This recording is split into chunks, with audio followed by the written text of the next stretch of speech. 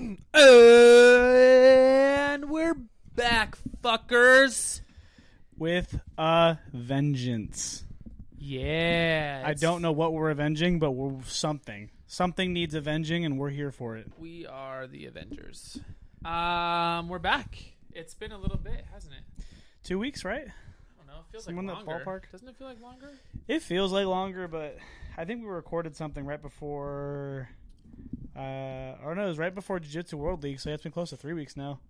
Yeah, right? So we did what? That was the 17th? Something like that, yeah. So I think we recorded probably on the 15th. More than likely. So it's been a little bit of time. Yeah. You know? Let's fill the listeners in on what's been going on, man. Talk to us about your holidays. Yeah, holidays were good. My wife and I actually went out to Florida to go see my dad's side of the family. Yeah. She'd actually never met them before. So she'd only met my dad and my grandma. But like my aunties, my cousins, like my uncles. You guys are fucking married. Hadn't met any of them. Well, like, not to be rude or nothing, but like it wasn't really important for her to meet them. You know, like they weren't a huge part of my life. Like I hardly saw them myself. You know, especially in like my high school years and my adult years. Like they never reached out to me. So it was like, whatever, you know. But it was cool for her. It was still cool for her to meet them. It was really good to catch up with my brother. I haven't talked with him in forever. So it was nice to like chat with him and catch up, and same with my cousins, getting to see them and see what they're all doing, how their lives are going. So a lot of good stuff, a lot of fun. But we were both pretty happy to be home. You know, we miss our friends, we miss our family here, and we miss our pupper, of course. You know, it's always hard to be away from Mina for too long. Yeah, I can relate to not being around your dog for a long time. Yeah. I get separation anxiety probably more than my dog gets separation anxiety. We'll be at a brewery for like 45 minutes, and Chris is like, you know what, guys, sorry, I gotta go. I know, man. I'll be like, it's funny. I actually think it's unhealthy because I think it does prevent me from doing things sometimes. Like, yeah. If somebody's like, hey, like, let's go do this weekend. Like, for instance, like this weekend I'm going to the beer fest in San Diego. Yeah. And I was almost like, oh man, but like I don't know how about like leaving Kai that long. Yeah. And like luckily, like I know you guys are going to be around. I have some neighbors. Like it is nice to know that I have some support, but it's still like one of those things where like it's my responsibility. It's my dog. Like I know how she needs me just as I need her. It's just like those things that's like, I think it's like any parent, right? Well, I mean, like with dogs are pack animals, right? So like you're able to form a very deep bond with a dog, and like that's not just for the dog, but for the person as well. Like you're able to form these connections and bonds. Humans and dogs are pack animals, so like it makes sense. I mean, especially with how long you've had Kai, you've had her since she was a puppy. You know, you've raised her from a little pup to who she is now. Like you want to be around her. It makes sense. Yeah, she's the best. So, all right, I have an important question. How many times do you use the same towel? Oh God, you saw that clip too? Before you wash it.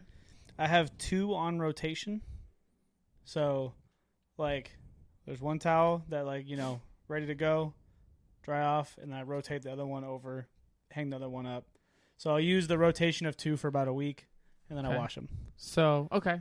So that's generally speaking my rule of thumb. And mostly I do that now because like workouts in the morning and then jiu-jitsu in the afternoon. Yeah. Kind of helps keep the towels fresh in between. Huh. Yeah, mine's much longer. We're not going to talk about it. It used to be way longer. To be fair, it was way longer before I met Rihanna. It was way, way longer. Well, here's the thing. I'm drying my clean body off. I agree. It's not like I'm using my towel to clean my dirty body. Yeah. I'm just drying my clean body off, and as long as I give my towel adequate enough time or the ability to dry, right, it doesn't smell bad. I think I'll use my towel until it starts to kind of smell bad. Yeah, you get that little wet towel funk to it, and you're a little like, musty, and I'm like, all right, well, all right. 3 weeks later, it's about time to get a new towel. All right, 3 weeks might be an exaggeration, under exaggeration. It might be it might be significantly longer, but we're not going to get into that. You know, it's funny because I think I saw that clip, and I was actually, I think I've had my same towel at least 2 weeks. Yeah, at least. Maybe. Yeah. I mean, like, maybe wash your towels a little more frequently, but that's all I got for you. Maybe, but like, why? Just weekly. You know, to get the have you seen the episode of New Girl? What? Have you seen the episode of New Girl? Probably not. Okay, so this is the best episode of New Girls. One of the best. So Schmidt. There's very few good episodes, so I don't doubt You're fucking lying. You're an idiot. The fact that you say that pisses me off, and like we're gonna have to stop. This might be our last episode ever. Yeah, everybody. I don't think so. So in this episode, Schmidt takes a shower. Okay. And gets out of the shower and his towel's wet. Mm-hmm. And he thinks it's because there's too many people showering.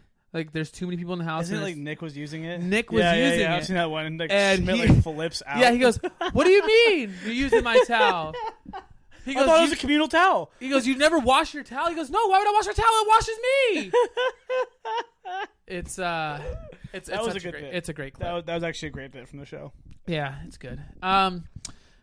So do you want to talk about, first of all, talk about your holidays, talk about, your teeth getting pulled out of your face. Okay, so I thought you weren't an active listen. I thought you were going to jump right into it. I was like, okay, motherfucker. Okay. Well, I tried to ask you earlier, but then you asked me a question before I could ask you a question. So my question is definitely sidetracked. More important. I don't think so. But anyways, yeah. Here we are. Part of the other reason we were distracted. Another question. I'm going to kill you. Part of the other reason we were not recording was because Chris got teeth removed from his face. If you want to tell us about that experience and how that went. The month of December was kind of weird. Yeah. Right. So the first or second week of December, I got sick. I got the flu. Yeah. I was out of commission for like 10 days. Which, for those of you who don't know Chris, that's really weird. Like, Chris is not a guy that gets sick very often. No, and I was like deathbed. Yeah. Never been more sick. But so that happened. Fast forward, and then the following week we recorded, and then that weekend we went to Jiu-Jitsu World League, which we're going to chat about today. But then the week after that, I actually had my wisdom teeth scheduled to be removed today. Oh boy. On January 4th. Oh, that's right. You got it moved up. Yeah, and I had let them know. I said, hey, if anything comes available after the 20th of December, I want it. So she calls me the week before the 20th, so I'll call it like the 18th, and was like, hey, we had a cancellation on the 21st of December. Do you want it? And at first I initially was like, yes. But in my head, I was like, okay, let me just confirm, blah, blah, blah, make sure everything, and make sure Nick could pick me up, all this stuff. And so then I was like, okay, cool, I'll do it.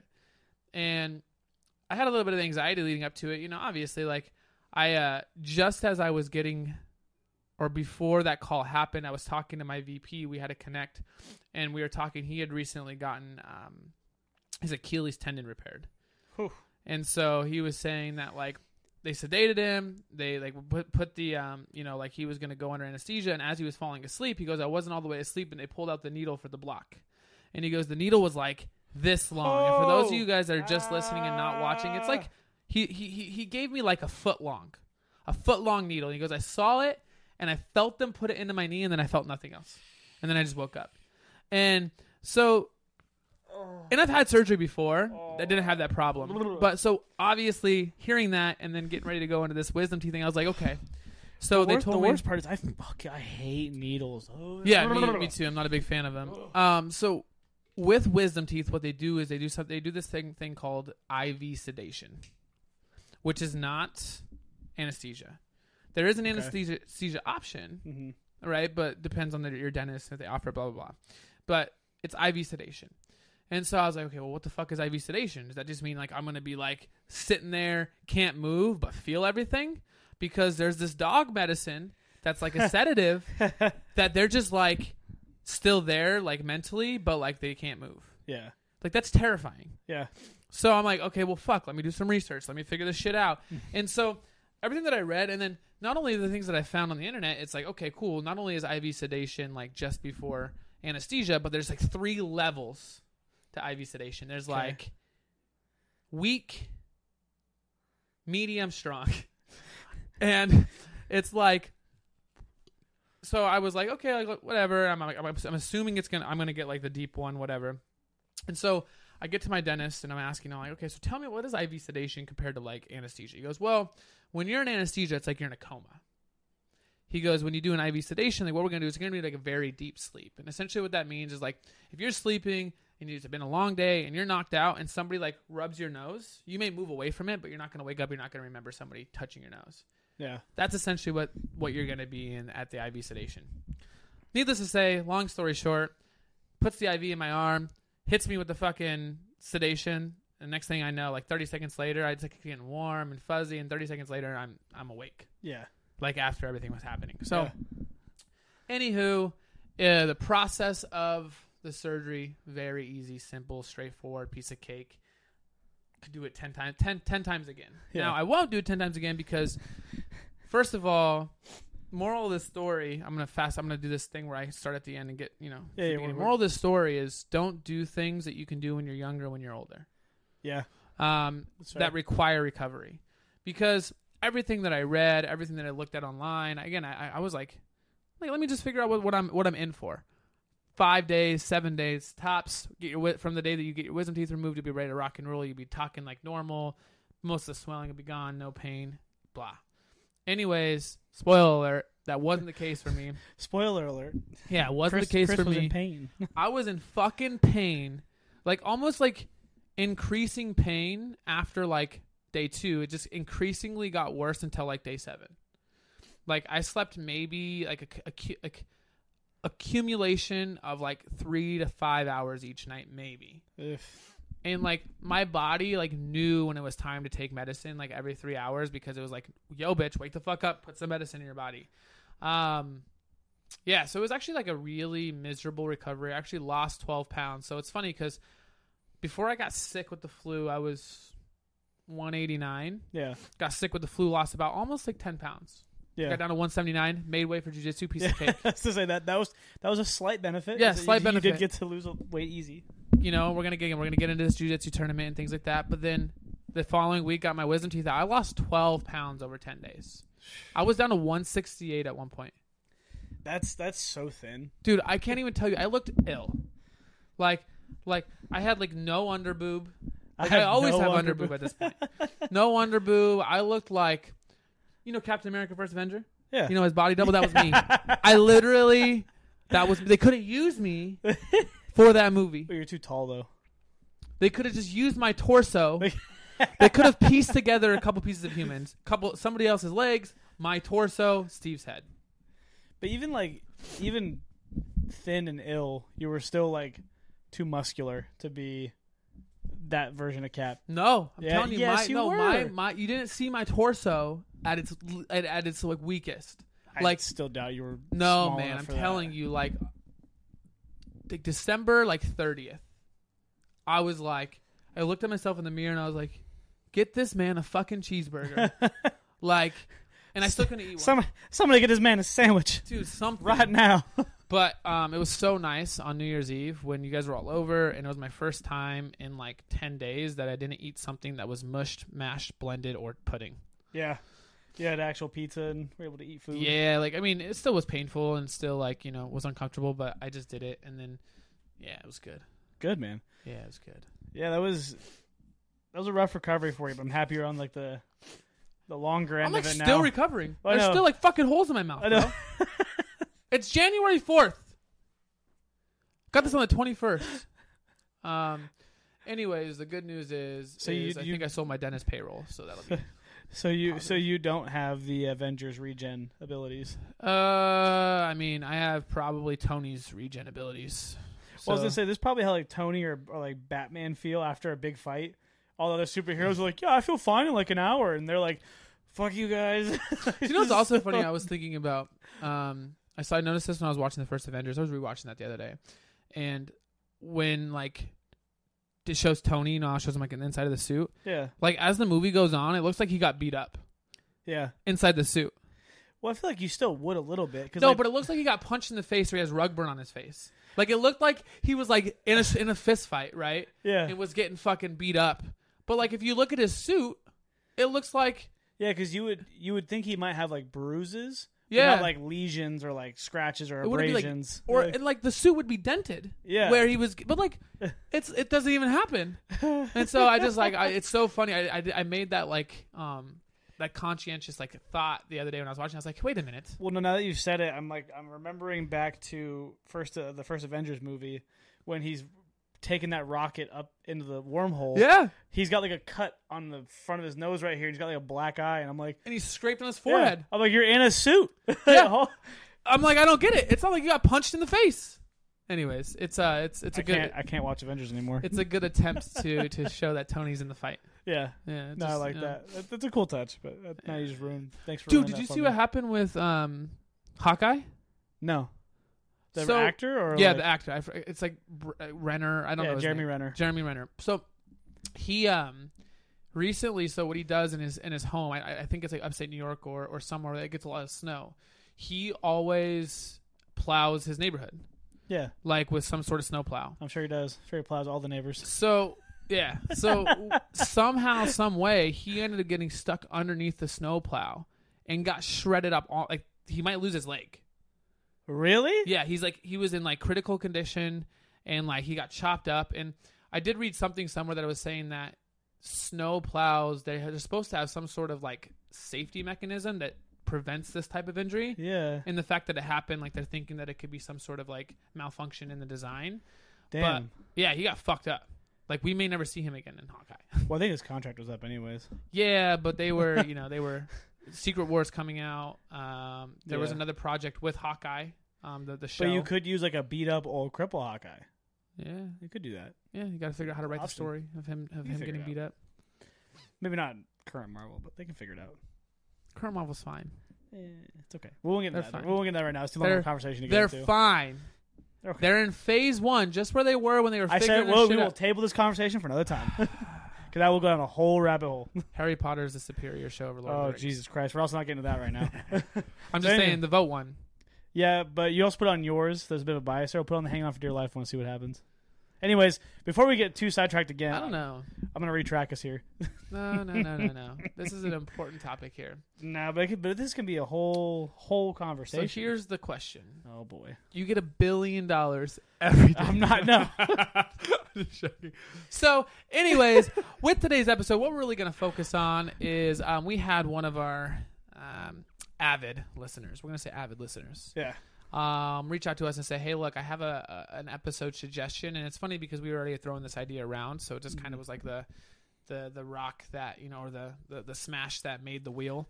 And we said, okay, let's do it. The straw that broke the camel's back. There's so many other like euphemisms or like phrases or colloquialisms you could have used.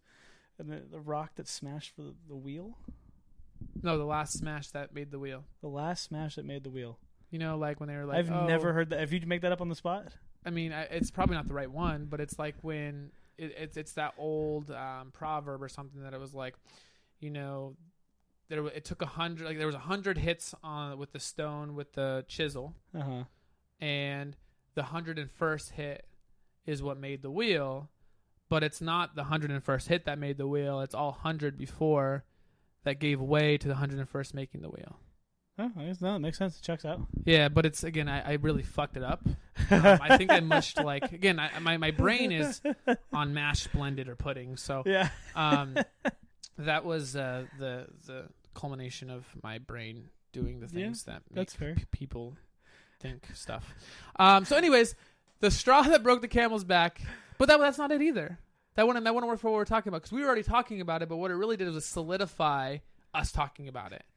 Fair, okay. Right? No, I'm not saying your expression was bad. I just never heard it before. No. And I'm not saying that your expression wasn't good. It was just wrong. Oh, okay.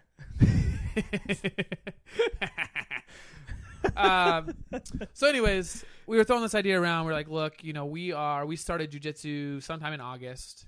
4 months now. We're hitting that 4-month mark. It was something that him and I, Daniel and I both kind of. So actually, I'm not gonna say that. Anyways, we started about August. So we were like, okay, let's talk about our journey so far. Let's talk about how we decided to do it, what led us to where we were, and then we also want to hit a recap of Jiu-Jitsu World League that we both competed in December. I think that we both have some great takeaways. I think we both learned a lot. I think it was a lot of fun. And so I think that's kind of what we're going to focus on today. Yeah, so we're about to develop an origin story. Origin stories. So, Chris, I've done a lot of talking. Let's okay. Yeah. I've just been talking shit. No, so, Daniel, talk to us a little bit about jiu-jitsu, man. Like, why did you get into it? How did you get started? Let's first talk about what piqued your interest way back in the day. Sure. I mean, if we want to go back to, like, really the beginning of where I got interested in jiu-jitsu was high school. Origin story. Yeah, origin so story. The beginning. Yeah, beginning. So, for me, it started in high school because I played basketball in high school, and it was in the same season as wrestling. And I really wanted to wrestle. Like I was very interested in like grappling, martial arts, way back in the day. Confused high school Daniel would want to wrestle. No, not for that reason. I'm just kidding. I'm sorry. I just got that in the reg, man. That was just a Tuesday night. But anyways. Oh, so it wasn't like you were exploring. I got it. No. I just wanted a place where it was allowed for me to grab other men forcefully. That was my joke. Yeah. Okay. But I made it funnier. Okay. Classic. That makes sense. You do make things more funny than I do. Oh, there it is. Go fuck yourself. Anyways. But yeah, so I wanted to wrestle really bad. I really wanted to get into it, but because basketball was same season, didn't have the time to. The wrestling coach was like, well, just come to wrestling after you're done with basketball. I'm like, are you fucking kidding me? Like, don't get me wrong. Like, I had a bunch of cardio as a kid, but like, goodness, to from no way, not possible. Anyways. So get out of high school, and I was still interested in doing MMA. I was interested in jiu-jitsu, striking, all the stuff. I wanted to learn it all. And then being 18 years old, working a part-time job, and seeing how much it costs monthly for a typical fight gym, jiu-jitsu, gym, those kinds of places, it was upwards of $150 a month. 18-year-old Daniel could not afford that. And so I just didn't do it. And fast forward, years go by. I still watch UFC, and I watch MMA, martial arts. I watch Bellator. I watch the Pro Fight League, stuff like that. And I never lost my interest for martial arts. And then it was sometime midway this year, I was like, you know what? Like, I really need to start looking into a gym that trains jiu-jitsu or kickboxing or Muay Thai or whatever, and just start this journey, because I've been thinking about it for 10 plus years. Like, I just need to jump in and to start doing something about it. So I think it was like a middle of August. I was like, fuck it. I started Googling around, saw North Coast was right down the street from the house, and I was like, cool, I'm going to go walk in there, go check it out, and see what happens. And I actually ended up sitting next to Mito, who looks like Tom Segura. And, he was sitting down. I think he was injured at the time, but he was just kind of watching. And he goes, oh, you thinking about signing up? I was like, yeah. I was like, I've never done jiu-jitsu before. I'm just really curious, don't really know what to do, and blah, blah, blah. And he's like, okay. He's like, talk to Jake afterwards when he's done instructing. I said, okay, cool. So hung around for the rest of class, observed, watched, and then Jake came over afterwards, got to talk to Jake. Obviously, Jake's really cool, very, very calm guy. And so we kind of had some conversations. He said, hey, come next week, try a couple classes, tell me what you think. And he's like, if you like it, you can sign up. If you don't like it, no hard feelings. I said, great. And then that's when I hit you up to join me in that adventure, and here we are. Here we are. That's kind of the origin for me, at least. That's where jiu-jitsu started for young Daniel. Young Daniel. Mm-hmm. Way back in the day. So, what about you, Chris? Yeah, that's a good question. Glad you came up with that one on your own. So, I'm just sassy today, dude. Don't worry. Jesus, I know. Don't worry. Golly. Who peed in your Cheerios today? Nobody good. Dang it. Nobody that I'd want to. I mean, we're not going to get that's a different conversation. You may or may not be into it. I don't know. I guess you don't really know until you try something. Anyways. Absolutely not. Yeah, I don't think I'm into it either. So anyways, jiu-jitsu. How'd you get started? Origin story. Ready, go. Yeah, I'm not into it. I played all the different scenarios in my head. I'm not into it. Jiu-jitsu origin story. I mean, look, I think it's funny. When I was, man, I don't know how old I was. I was like real young. I was living in Klamath Falls, Oregon. I met this kid and he wrestled. I was probably 5th grade. And I met some kid, he wrestled. I was like, oh, like that would be cool. And again, I'm poor. I come from like very humble beginnings. Yeah. And so I'm like, okay, like, I figured out a way that they were able to let me to go try one of these tournaments. I don't know. So I did one wrestling tournament with one wrestling practice when I was like 5th grade, got the singlet and everything, weighed in, and I think I did terrible. I don't know. But that was like my first experience or exposure to martial arts, to some sort of contact sport. Then fast forward, I mean, it never was like another thought on my brain. Like I never thought, okay, I want to wrestle. Yeah. I got into high school, played football. I actually played basketball during the same season, right? And then, so I never was able to wrestle. And I did have the coach and a couple like the people who wrestle on the competitors. Wrestling.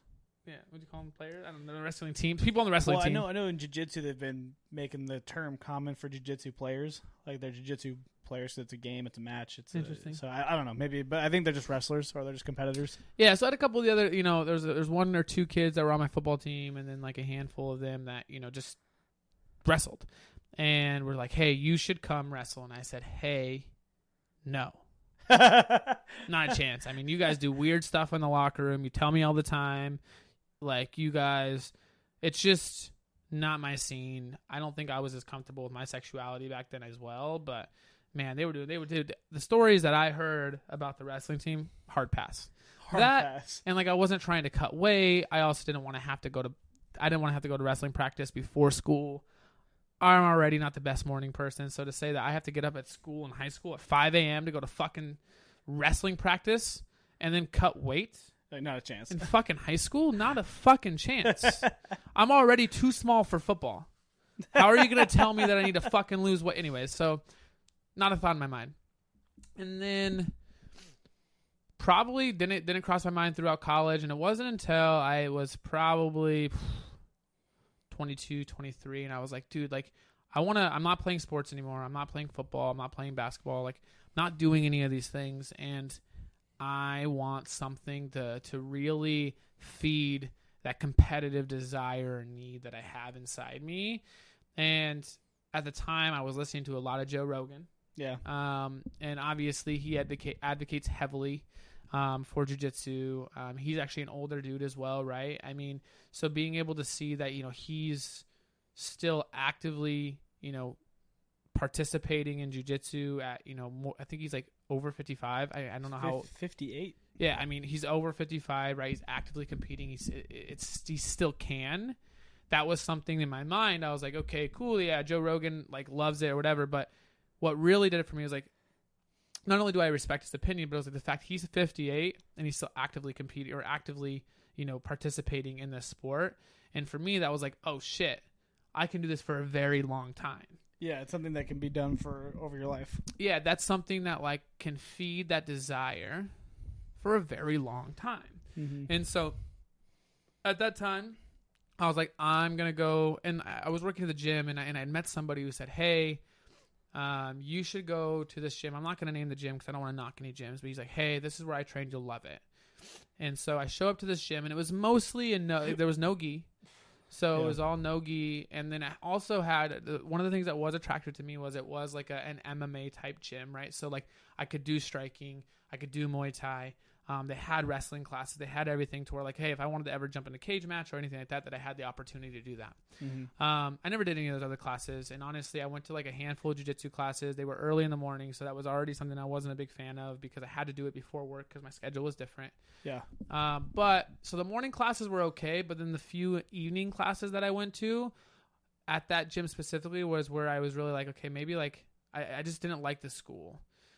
People were showing up like, drunk or high, not really drunk, probably more high than anything. And like, look, to each their own. I mean, if you like, I mean, I've gotten high a couple times, went and worked out and had some great workouts, but when you're too high to function, right. Or you're a little too high to where like, you're like 45 seconds behind everything. Yeah. Or you're trying to explain something and it takes you enough time. It takes you the same amount of time to explain it that we had to drill. And now I can't practice it. Yeah.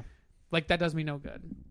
And me being newer, I needed to be somewhere that had the opportunity to, if I had questions or the people that I was working with or drilling with could actually like help me. Yeah. So that was probably we're in 2023. And I mean, technically starting 2020. That was probably in like 2020 when that happened. And then I was like, okay, I don't want to go here anymore. So I ended up pulling my membership. And it wasn't until, back in August. And again, I floated the idea around. I mean, I loved watching the UFC. I love the idea, and it was something that I still wanted to, do completely. And then, obviously with my work, my relationship at the time, there's a lot of things that were taking a lot of my time, right, or requesting or requiring a lot of my time that I didn't have the ability to do the other classes. Yeah. Or to find something new again. And once I've had a couple of changes in profession and changes in my personal life, it really kind of started, eating at me again. I was like, okay, what could I do to be competitive? What can I do to be competitive? And like jiu-jitsu was always that thing that was like just there. Like, oh, you should just do that. Just do that. Just do that. And so, it's funny because actually the first time that you told me about North Coast, it's funny. I was like, oh, I don't know, man. And the reason I had no reason to say that, because it wasn't like I looked it up. It wasn't anything, but it wasn't my idea. Yeah. And so I was like, oh, I want to find something that's my own idea. Yeah. And it's funny because like such a stupid way to look at things, right? And I think that, that's something that I think that people do, whether they want to admit it or not, is like they don't want to do something or try something because it wasn't their idea or somebody else suggested it. And, obviously I got past it, right? Or obviously whatever. And it couldn't have been a better decision, because now, I feel so humbled to be at the academy that we are. Absolutely. North Coast, just has been an outstanding addition to my life, right? Because at the time I was going through some transitions personally, and I think it was like something that really filled like kind of that gap for me in terms of like the time in my evenings, and filled it with like really positive people and with a really positive outlet. And it was like, this feeling that I had been chasing for a long time. When I was in college, I turned to bodybuilding once football was no longer an opportunity. And when I was working out in the gym, nothing else mattered, right? Like it was great because as soon as I turned my headphones on, I walked in the gym and I started warming up. Like it's like the world just kind of shut off around me, and like it just happened automatically. It wasn't something that I intentionally did. It just happened. And that was something that was so like relaxing. That was so, grounding for me, that when I was able to do that so regularly, like it helped every other area of my life. And, as I kind of grew and evolved and like different priorities, that feeling just kind of like I lost that feeling for the gym. Yeah. And so, that was back in like probably 2018, and I had been looking and searching for that feeling again. And I think now being at North Coast, doing jiu-jitsu and being consistent, and like those 3 nights a week that I'm doing jiu-jitsu, like I'm finding that feeling again, right? Yeah. And so it's you can't think about anything else other than the mats. It's you, your partner, mats. That's it. That's all you got time for. And it's like it's not even the fact that like I can't. It's I don't want to, right? Yeah.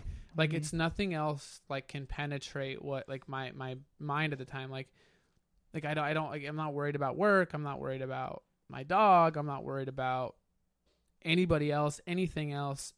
The world could be ending and it wouldn't matter, because in that moment, like the only thing that matters is what I'm doing. Mm-hmm. And it's not because like it's twofold, right? Sure. If I do try to think about anything else, I'm going to get put into a pretzel, right? But also like, it's not because that I'm fearing that I'm going to be put in a pretzel. Yeah.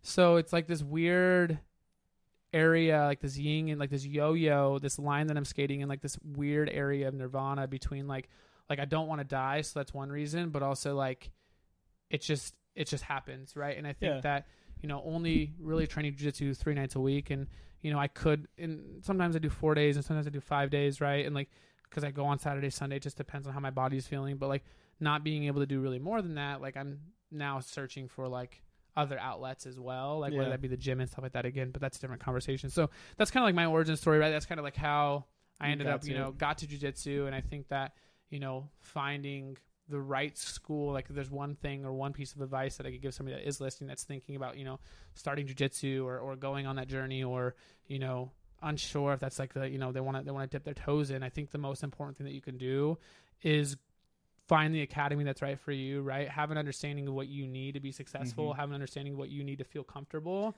and then don't settle to an academy that doesn't make you feel that way and that doesn't give you those resources, because jiu-jitsu is such a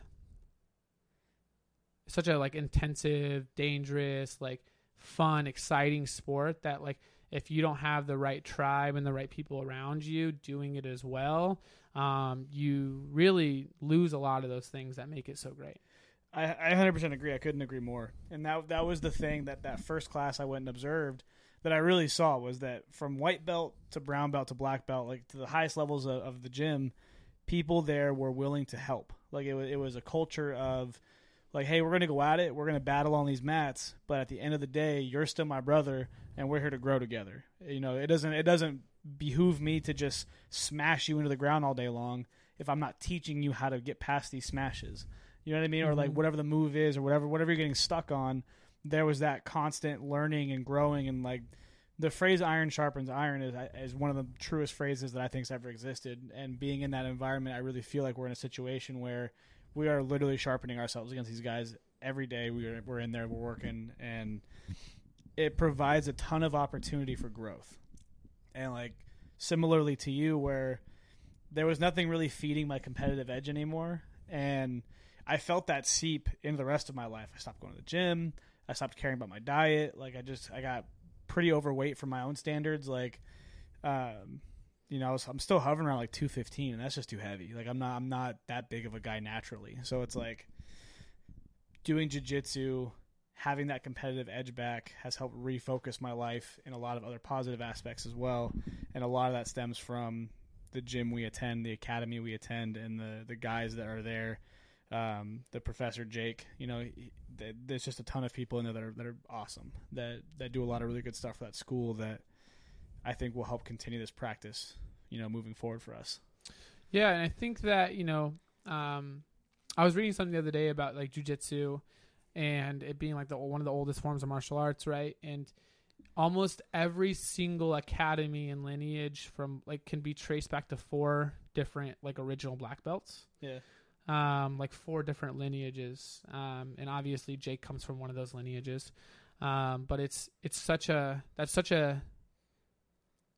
like baffling like statement, right? It's such a baffling idea that, you know, now more than ever jiu-jitsu is so more like much more popular than it's ever been. But, you know, seeing that, like, again, if you trace every single black belt out there, you can trace it back to one of these 4 lineages or like one of these 4 different schools.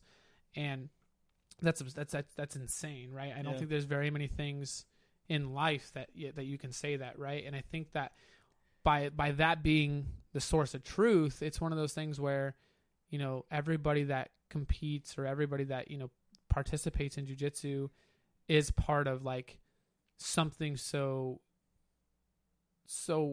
like big, right? Something so genuine, something so organic, something so old. Mm-hmm. And it's like it's a really surreal feeling knowing that, like, you know, my goal is I want to become a black belt. Yeah. Right. And then my lineage is going to be traced back to Jake, and then Jake back to his, and then so on and so forth. And like that's just such a crazy concept when I think about things, right? Because there's very few things nowadays that isn't diluted or, you know, so fractured that, you know, it can be traced back to like a single point. Yeah, and I think a lot of that has to do with the inherent spirit of the sport, right? Like a lot of the things that are fractured or discombobulated or whatever, I feel like there's a lot of phonies out there, right? There's a lot of things that fake it. And you can't fake jiu-jitsu, right? You can't fake it on the mat. You can't fake be good at this stuff. Like you can, because you have those weird little martial arts schools that are like, this will defend you against anything, and it's like, no, it won't.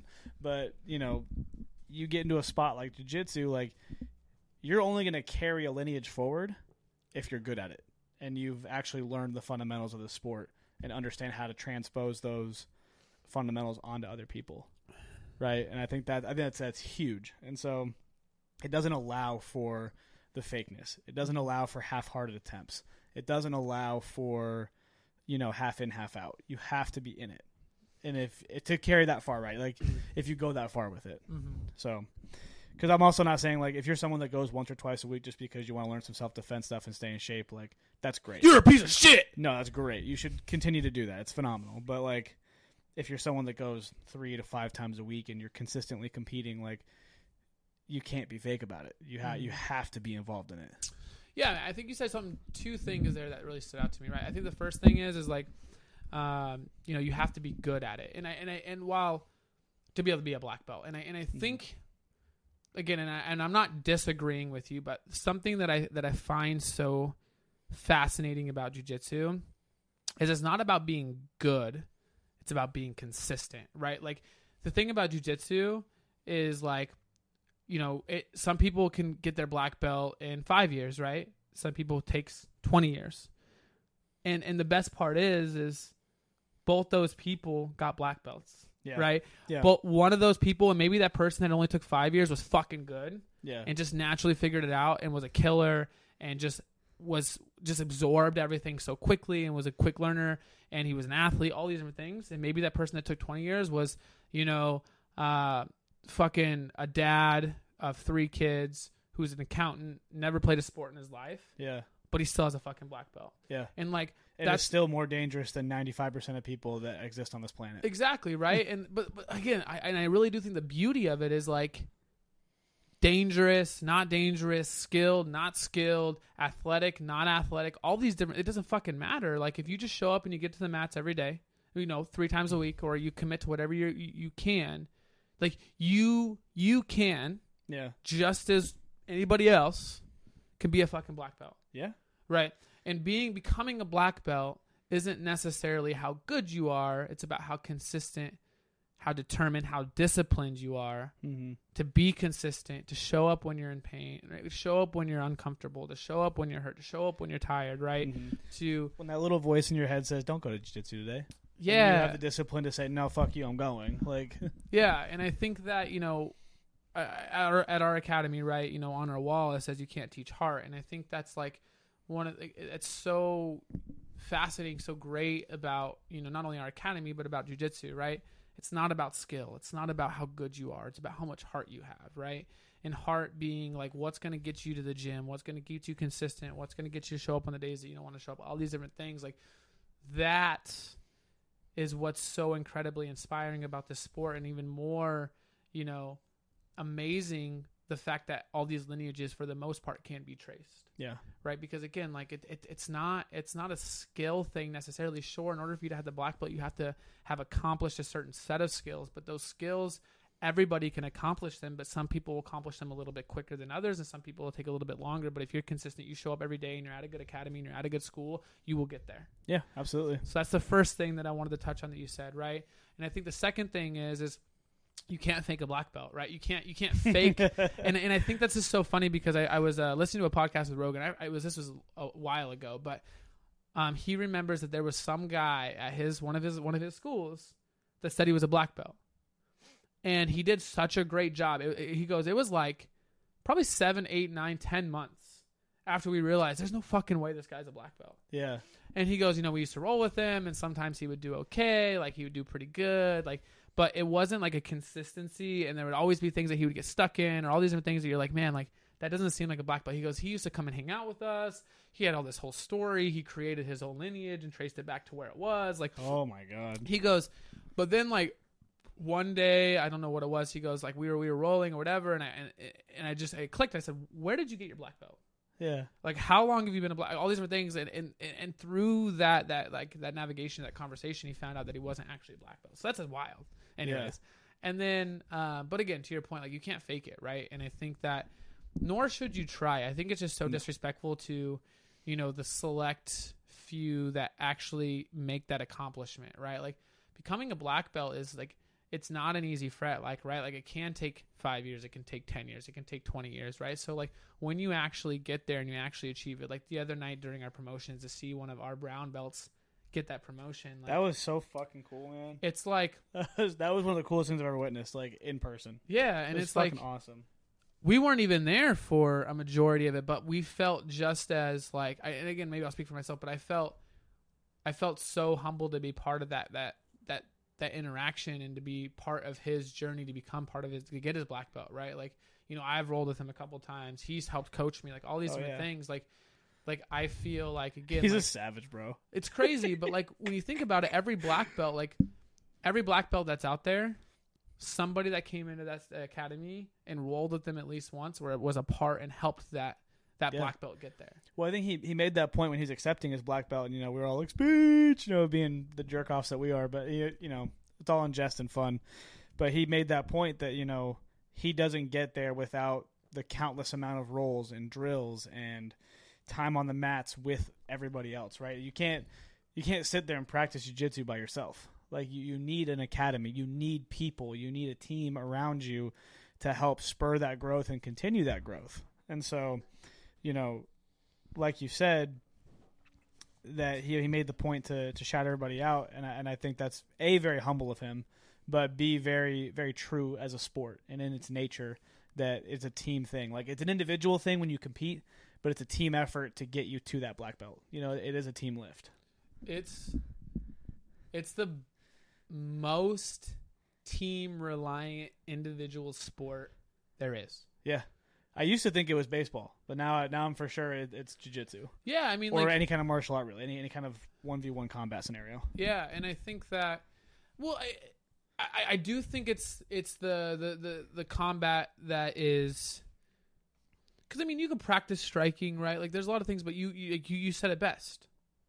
You can't practice jiu-jitsu by yourself. No, you cannot do it. I mean, sure, you can practice. You can go through motions, through rolls, right? Like, you can visualize different takedowns and do those on your own, but it doesn't do you any justice until you're practicing with somebody. Mm-hmm. So yeah, man, I mean, I think that's a really good point. And Justin did say a good job, just did say it well when he accepted his black belt. Like, I think that, and again, maybe I don't know what, I can't imagine how I'll feel once I get there, but I think that you really do have to really say, hey, this black belt isn't it's not me. It's an accumulation of all of us and all the things that we've done and all the hours and the sweat that we've exchanged to get here. And I think the bumps, the bruises, the pains, the aches, the whole fucking nine. There's just so much to it. And yeah, I mean, it's hard to put in words in a 4-month period how much I've appreciated being there. I know you appreciate being there. I can see it all over your face whenever we're there. And, it's hard. It's really hard to convey just how attached I am to that gym now and the sport itself. And God forbid we ever move, away to where I can't attend North Coast, I would have to find another gym. There's no way I want to stop training jiu-jitsu. It's so much fun. There's so much to learn. There's so much camaraderie to be had. And there's so much going into it that it's just you really do feel like you're a part of something bigger than yourself. Yeah. But at the same time, it's also focused on you. It's a really crazy juxtaposition that's extraordinarily fun to be a part of. And the best part is we are 4 months into this discovery, and there are many, many, many years of discovery left to go. Yeah, and I think that unless I move out of state or somewhere that it's absolutely ridiculous, inconvenient or unrealistic for me to make the commute to, I won't train anywhere else. And that's a big shout out to Jake, to 100%. Kyle, to Justin, to all those people that that make the school what it is, right? And I think that every one of the higher belts, that are brown and purples, all those guys, all those cats, all those girls, they make that school what it is. And I think that I can't imagine that there's a better academy in North County in Southern California than what, North Coast is building. It's 5 years old. Yeah. Right. There might be some older schools that have more students that have more success, but I think that, North Coast is just getting started. And, as North County grows, I think they're just going to continue to grow as well. No, I 100% agree with you. I mean, especially I think especially with the guys and the girls that continue to compete there and that continue to grow. And I mean, they've made 2 competitors out of us. I don't plan on stopping competing. I just that competition on the 17th was a really cool, eye-opening experience to what it's like to really go full bore and not be in a drill situation or a training situation. And open mat kind of gives you some of that, and competition class gives you some of that, but it's always a different level when you get to the actual competition, right? It's like practice football. You might scrimmage, but it's not the same as when you jump into an actual Friday nights, lights are on, game time go. So, yeah. I'm going to keep competing. I know you are, and I know that other people that continue to come North Coast, there's such an encouraging atmosphere to compete. And I think the beautiful thing that Jake and Ray and Jess and everybody else that coaches, Justin, they all emphasize heavily on the idea that it's not about you winning. Go to these tournaments, compete your best, do your best to win. Absolutely. It's not about the wins, though. How much did you grow? How much did you learn from this experience? What did you see that you need to fixing your own jiu-jitsu that you want to move forward with. Like, they really use it as a magnifying glass and as a light shine to see what's got to be better moving forward. And I think that's a really great approach, because not everybody wants to be the greatest jiu-jitsu player that's ever existed, right? Not everybody's looking for that or looking for all the glory. Some people just compete to keep themselves sharp, you know, and I'm in that boat. Like, I'm in the boat of I compete just to keep myself sharp and keep an honest quota with myself of where I'm actually at. Because I can roll with my guys on the mat all day long with you and everybody else, but that doesn't really tell me where I'm at unless I'm competing against people I don't even know. Mm-hmm. You know, I don't know their moveset. I don't know what they like to do. You know, like Jesse's a great example. I know Jesse's going to try to triangle me. And by try, I mean he's going to. It's just a matter of when or what position it's going to happen in, but I know to look for it. I don't know what the other guy in a tournament, I don't know his tendencies. Mm-hmm. I don't know what submissions he likes. I don't know what positions he likes. I don't know if he likes to take down, pull guard. None of those things are known to me until I get there. So like I enjoy that whole aspect of it. But anyways, that was a little bit of a segue / derail. No, you're good. So obviously, I mean, having competed your first competition, like mm-hmm. we both had our first competition on the 17th there. Like, you know, you mentioned it's one of those things where you had a lot of good takeaways, or you felt what it was like to go full board. Like, what were like your key takeaways from that competition? Like, what were some of the things that stood out to you and that you're going to then be able to take with you to your next tournament in March?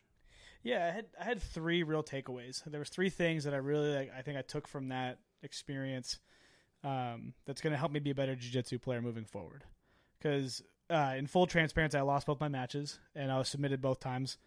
But it was funny. I by the end of the tournament, I was not upset. I wasn't pissed. I wasn't mad. I was just like, cool. Now I know I got to learn what I got to do. And so back to the lab and keep working. So the first takeaway I had was trust what I know. Trust my jiu-jitsu. Like, Jake teaches us good stuff, teaches high quality things, and maybe I don't remember all of it in the exact moment I need to remember it, but just continue to move and continue to trust that my body knows what to do and let my body react, right? Because I definitely got caught in that first match thinking and being like, oh, should I do this? I don't know if I should. And then that's ultimately what led to me getting beaten, was because I was too what's the phrase you use? Paralysis by analysis? Is that the phrase you use? Paralysis by analysis. So that was definitely the situation. I kept trying to overthink about what I should do and and I didn't let my body go free.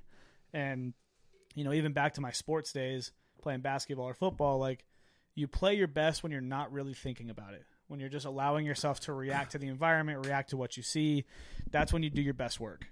And so that was takeaway number 1. Takeaway number 2 was patience.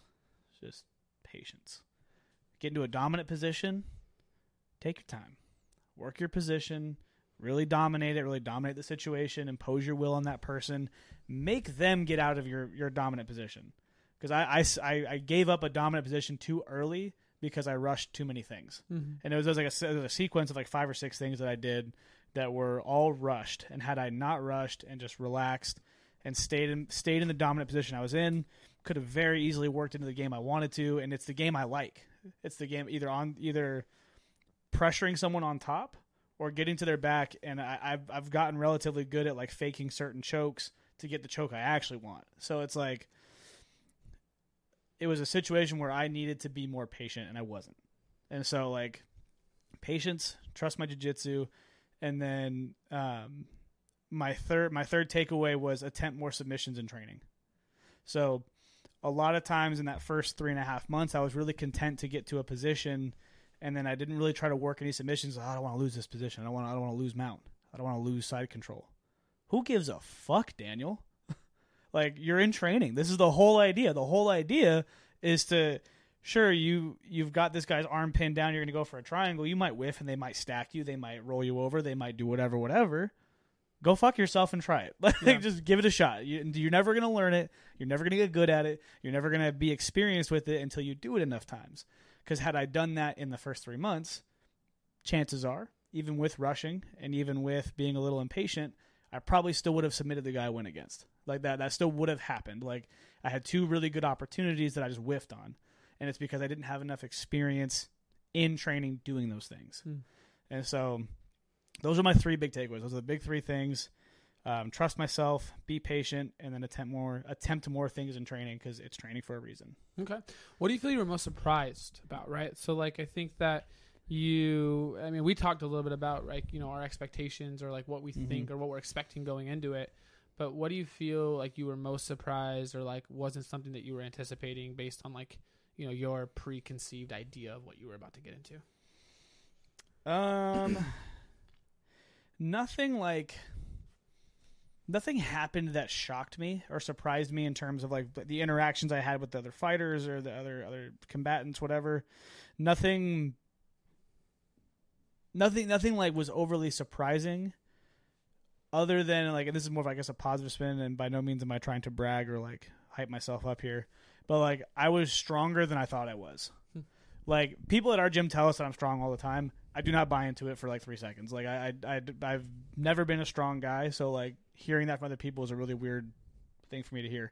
So the fact that in my second match I was able to snap somebody down as easily as I was, and then like bully him down to the ground. It wasn't even like a real takedown. It was just I literally yanked his collar in the back of his head until his face was in the mat, and it was like he was bigger than me for sure. Like, he probably outweighed me by 5 to 10 pounds, somewhere in that ballpark, and I just manhandled him at first. So it was like that moment of like, okay, maybe there is something to me being actually a strong person. Like, maybe I do have some strength, and that's something that I can... Is that ginger strength? I guess so, but it's something that I can incorporate moving forward in the right facets.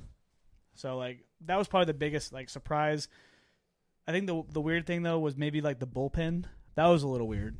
Literally like standing like sandwiched in between everybody you're going to compete with. I'm like, huh. Like, I know we're all going to get on the mat. I had my headphones on. Yeah. I was like, fuck these people. I don't know you. I don't like you. I don't like your mama. I don't like your sister. I don't like you unless your sister's hot, but I don't like nobody.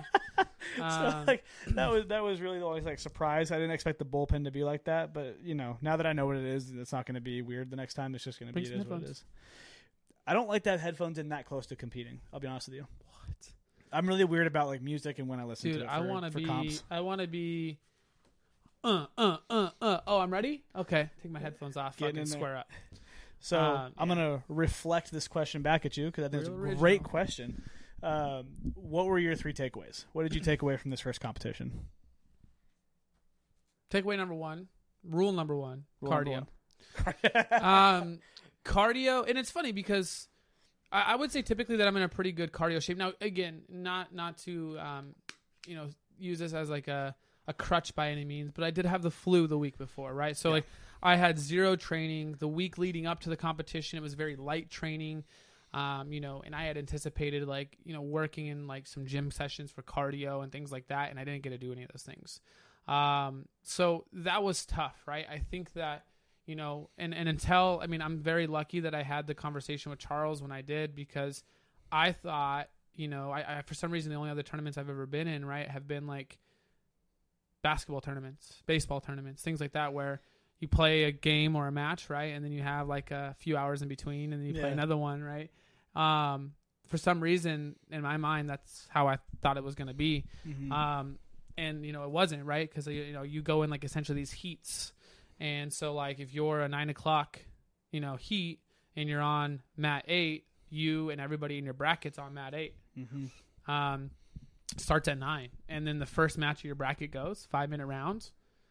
Winners decided. Next one goes. Next match goes, and it's just like that, right? And I think that even in a double elimination, like they still for the most part do like winners bracket and then losers bracket, and it's like, so what I found was I had never, it wasn't something I was anticipating, and then once I luckily had that conversation with Charles, I was a little bit more mentally prepared, but even then, like I wasn't physically prepared. And I think that, regardless of how good a shape that you think you're in or how hard you think you train, it is a different gear that you're in when you're in a competition, right? Like you're competing at a much, higher capacity, higher output than you would train, even if you're training your ass off, right? So I think that like, it's hard for you to train at the same intensity that you'll compete. So you'll have to you won't necessarily be able to get to that intensity while you practice or you train, but I think you have to increase your volume while you practice and you train. So then that way you could your volume like capacity can then take in that intensity capacity when you get there. Yeah, you may not be able to like again like you're increasing your volume so you can train longer, which will in turn help you train harder for shorter. Yeah. So I think that's like my first big takeaway was like, hey man, like you need to be well prepared, well in great cardio shape, heading into that tournament. I think that's the first thing. I think that, my first match was pretty, it went pretty easy. It was still tiring. Like, it was still, obviously it's a physical match, but it was a pretty dominating match. I felt that I really handled my opponent. I kind of had my will and was able to do what I wanted. The second match really took it out of me, right? Like, it was a war. Like, we went the full time, and it was down to like the last minute and a half that I was able to, get a takedown and then get side control and actually, ultimately be able to win. Bro, you didn't get that side control till 36 seconds left in the match. That's what I'm saying. Like, right? So like that last minute and a half, it was like, again, it was a very, very close match. I think that it's just one of those things where, again, that, my grip was completely fried at that point. So after that match was over, I went and like, I've been involved in sports my whole life. Football, basketball, ran track, like, during full on like fucking conditioning for football or whatever, I've never felt like I was going to vomit. Ever. Yeah. Never in my athletic career. Yeah. After round 2 of that tournament on the 17th, I felt like I was like real close to vomiting. Yeah. So not only was I nauseous and like that tired and exhausted, but my forearms were again, they were burnt. They were toast. Like, I couldn't even barely hold my water bottle. Yeah. And so I'm sitting there and I had headache. Like, everything was just like, my body was like on full like emergency, like radar, like, all levels are low. Yeah. Please restart engine. All levels are low. Mayday, alert. And I'm like, dude. And then I actually made friends with a guy that was like, he wasn't the person that was, he wasn't the ref, and he wasn't the person that was like handling the computer and the scoring, but he was the person that was kind of like, organizing people and telling who's up and next. So, he was like, "You ready?" And I'm like, "Yeah." He goes, "Okay, good, you're up." And so my third match really was actually the finals, and I didn't know it was the finals. And I'm not saying that would have changed anything. I was so toast and fried. But that third match, mentally, I wasn't as prepared for it to be my last match. And I was tired and I was lazy, and I ultimately got caught in something I've never been caught in before and ended up getting submitted. But so again, I think really the first takeaway was cardio. And I think, earlier I was kind of talking shit about the bullpen, right? I was like, I don't care about these people. But one of the things, and we talked about it earlier about, jiu-jitsu, is how really it does breed a lot of camaraderie, right? Like, yeah, absolutely. That guy choked me out. I lost in the finals, and I was able to talk to him and say, hey, like, what was that? He's like, oh, it was this. And I was like, hey, can you show me? Yeah. And we got down real quick right there, and he just showed me. Yeah. And I was able to kind of see what it was, and I was able to like really think about the move that I made that made the submission worse had I spun out. Like, so that was really cool, right? I don't think there's very many other sports that you can actually do that. Mm-hmm. So again, takeaway number 1, cardio. Number 2, I think really is,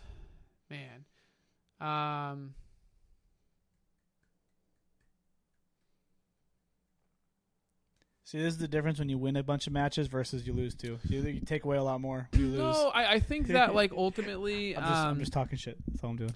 I think working on my stand-up, and throws, and working on takedowns, I think is my takedown defense. I'm pretty confident in, right? Like, but my like takedowns and like finding my holes and my shots and my gaps, and I think also again like stemming off the cardio thing. I think that's a little bit easier when you're not tired versus when you are. So, working that aspect of my game, both when I'm tired and when I'm not, so I can, identify areas and holes and gaps to shoot and get some good takedowns. I think that's important. And then I think takeaway number 3 really is that like most of the things that you do in your academy when you're drilling or when you're rolling, you don't really do in the tournament. And what I mean is like, again, at least in my experience, like so far, like my few matches is, in training and in the academy and in the school, like I'm very comfortable in guard. Like I like to be in guard. I like to be on my back. I like to, work. And I never found myself in that position. Yeah. And that's because like, it's like you're starting on your feet and then you're fighting for position. You're fighting for a takedown. And if you get out of bounds, like you find yourself like getting either stood back up or, you don't really want to be on bottom in the competition because you want to get the takedown, you want to get those points, and you want to establish control, right? So I think working on my offense from side control, from top, from mounts, and getting more comfortable in that position because I didn't find myself there very in guard very often. It felt like everything moved much faster, and there wasn't an opportunity to really like establish your guard and like get control and go from there. Yeah.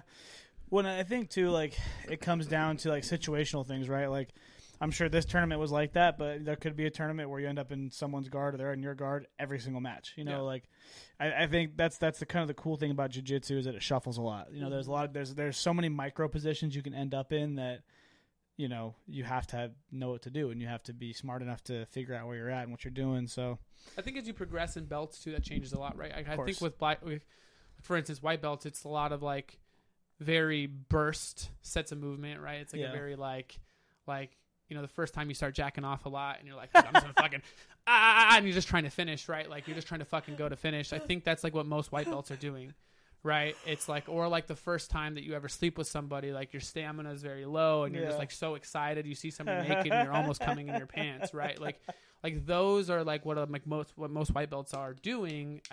Is the best analogy that I can think of, because it's like they're just so quick to blow their load. Yeah. Right. And I think that as you progress through the belts, you become more strategic. You become a little bit more experienced. You understand the foreplay game. You understand where your strengths are. You understand how to get into your strengths. You understand how to play to your strengths. That was like the one thing I would say I did well is I actually managed my energy really well. Yeah. Like even in the impatience, it wasn't like I was like freaking out. It was just kind of like trying to rush, getting into the right spots. And I still think, again, that comes with like as you progress through your belts, like those things yeah. don't happen, right? And I think that also, whether or not like your ability to control your energy was there, I think that typically your opponents, it's different. Again, like they're not, right? And like there's always that yin and yang, and I think that you're always, again, from my very little experience, I think that that's the difference between like as you progress through belts. Like I think that, you know, so from the other matches that I watched, whether that be a blue belt, purple belt, or brown belt, or I didn't watch very many brown belts, but like blue belt, purple belt, and a black belt, it's like you're really in like guard, you're really in like more strategic play, like it's like you're playing chess, right? Yeah, whereas absolutely. like white belts, it really is more like it's an athleticism thing. It's like how quick can I get to the position? How I want to get a takedown. I want to establish side control, but like there isn't as much strategy to like my takedowns or like me getting side control. Like so, I think there's just less time spent in like guard where the chess actually takes place. Yeah, absolutely. No, I think there's 100% truth to that. You know.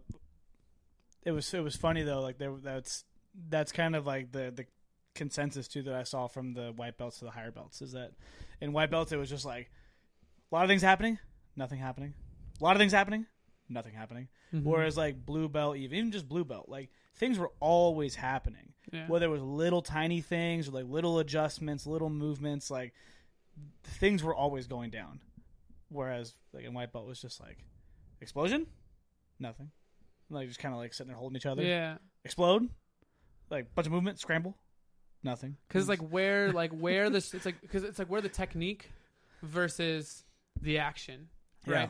So like where those two things, because at the end of the day, like you have action to get to a dominant position or a position. Yeah. To then utilize technique to establish, you know, an offensive move. Correct. White belts lack technique. And lack offensive moves. True.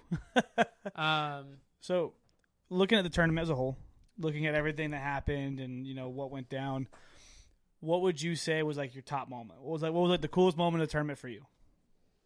Dude, it just went by so fast. And again, like I was so it's really hard, right? Because I think like I can sit here and say, yeah, like it's great, like I got second place, like I feel very grateful for that. I do think that there was a tad bit of luck that was involved with that, right? I think that, you know, that second match really could have went either way.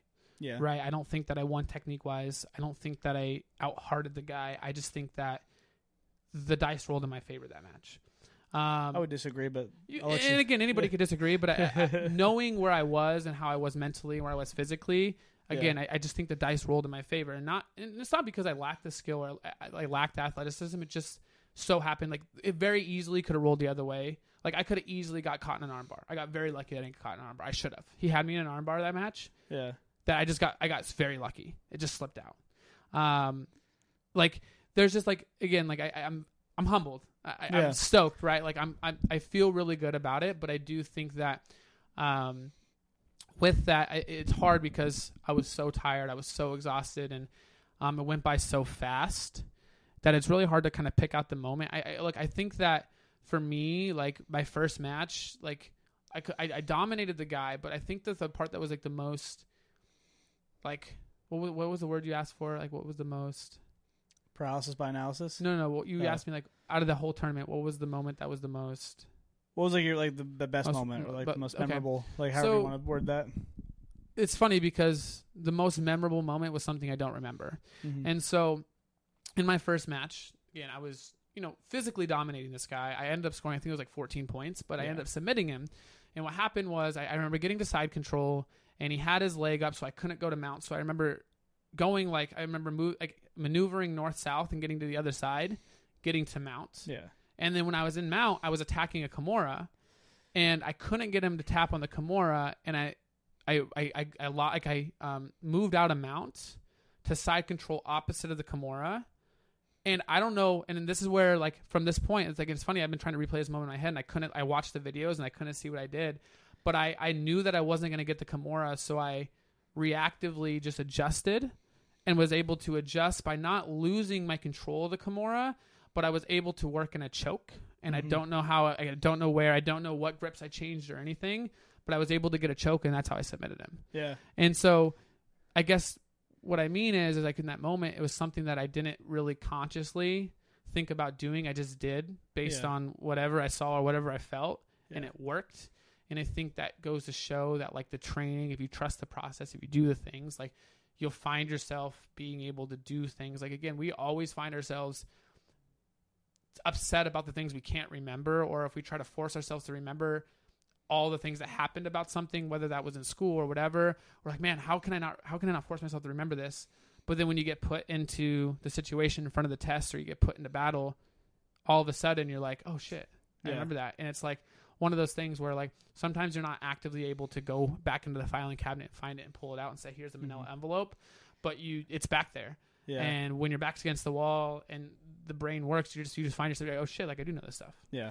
So I think that was probably the moment for me. Yeah. What about for you? I think I know yours. Oh yeah. There's a very distinct one that I thought was just it's more funny than anything else because of the situation in which it occurred. I attempted the triangle, and he had postured his way out of it and kind of wiggled his shoulders into a position where I really couldn't get a triangle anymore. So I'm still trying to control the head. I'm fighting his other arm, trying to keep him from really, like, getting out of it and getting into my guard. I was trying to keep that dominant, like, almost like that head scissor position, trying to either rework the triangle or find something to do. And I hear Ryan in my corner goes, omoplata. And in my head, I'm like, God, I've attempted this like 3 times in training, so I guess. And then, like, I look at him and I go, this one? And I literally poke the guy's shoulder. Like, I literally poke his shoulder and I go, this one? And he goes, yes. And so I immediately switched the hips over through the leg over, trying for the omoplata. And after talking to Ryan, he's like, no, the attempt was great. He's like, that was like the right time to do an omoplata. He's like, you just got to get the hip next time.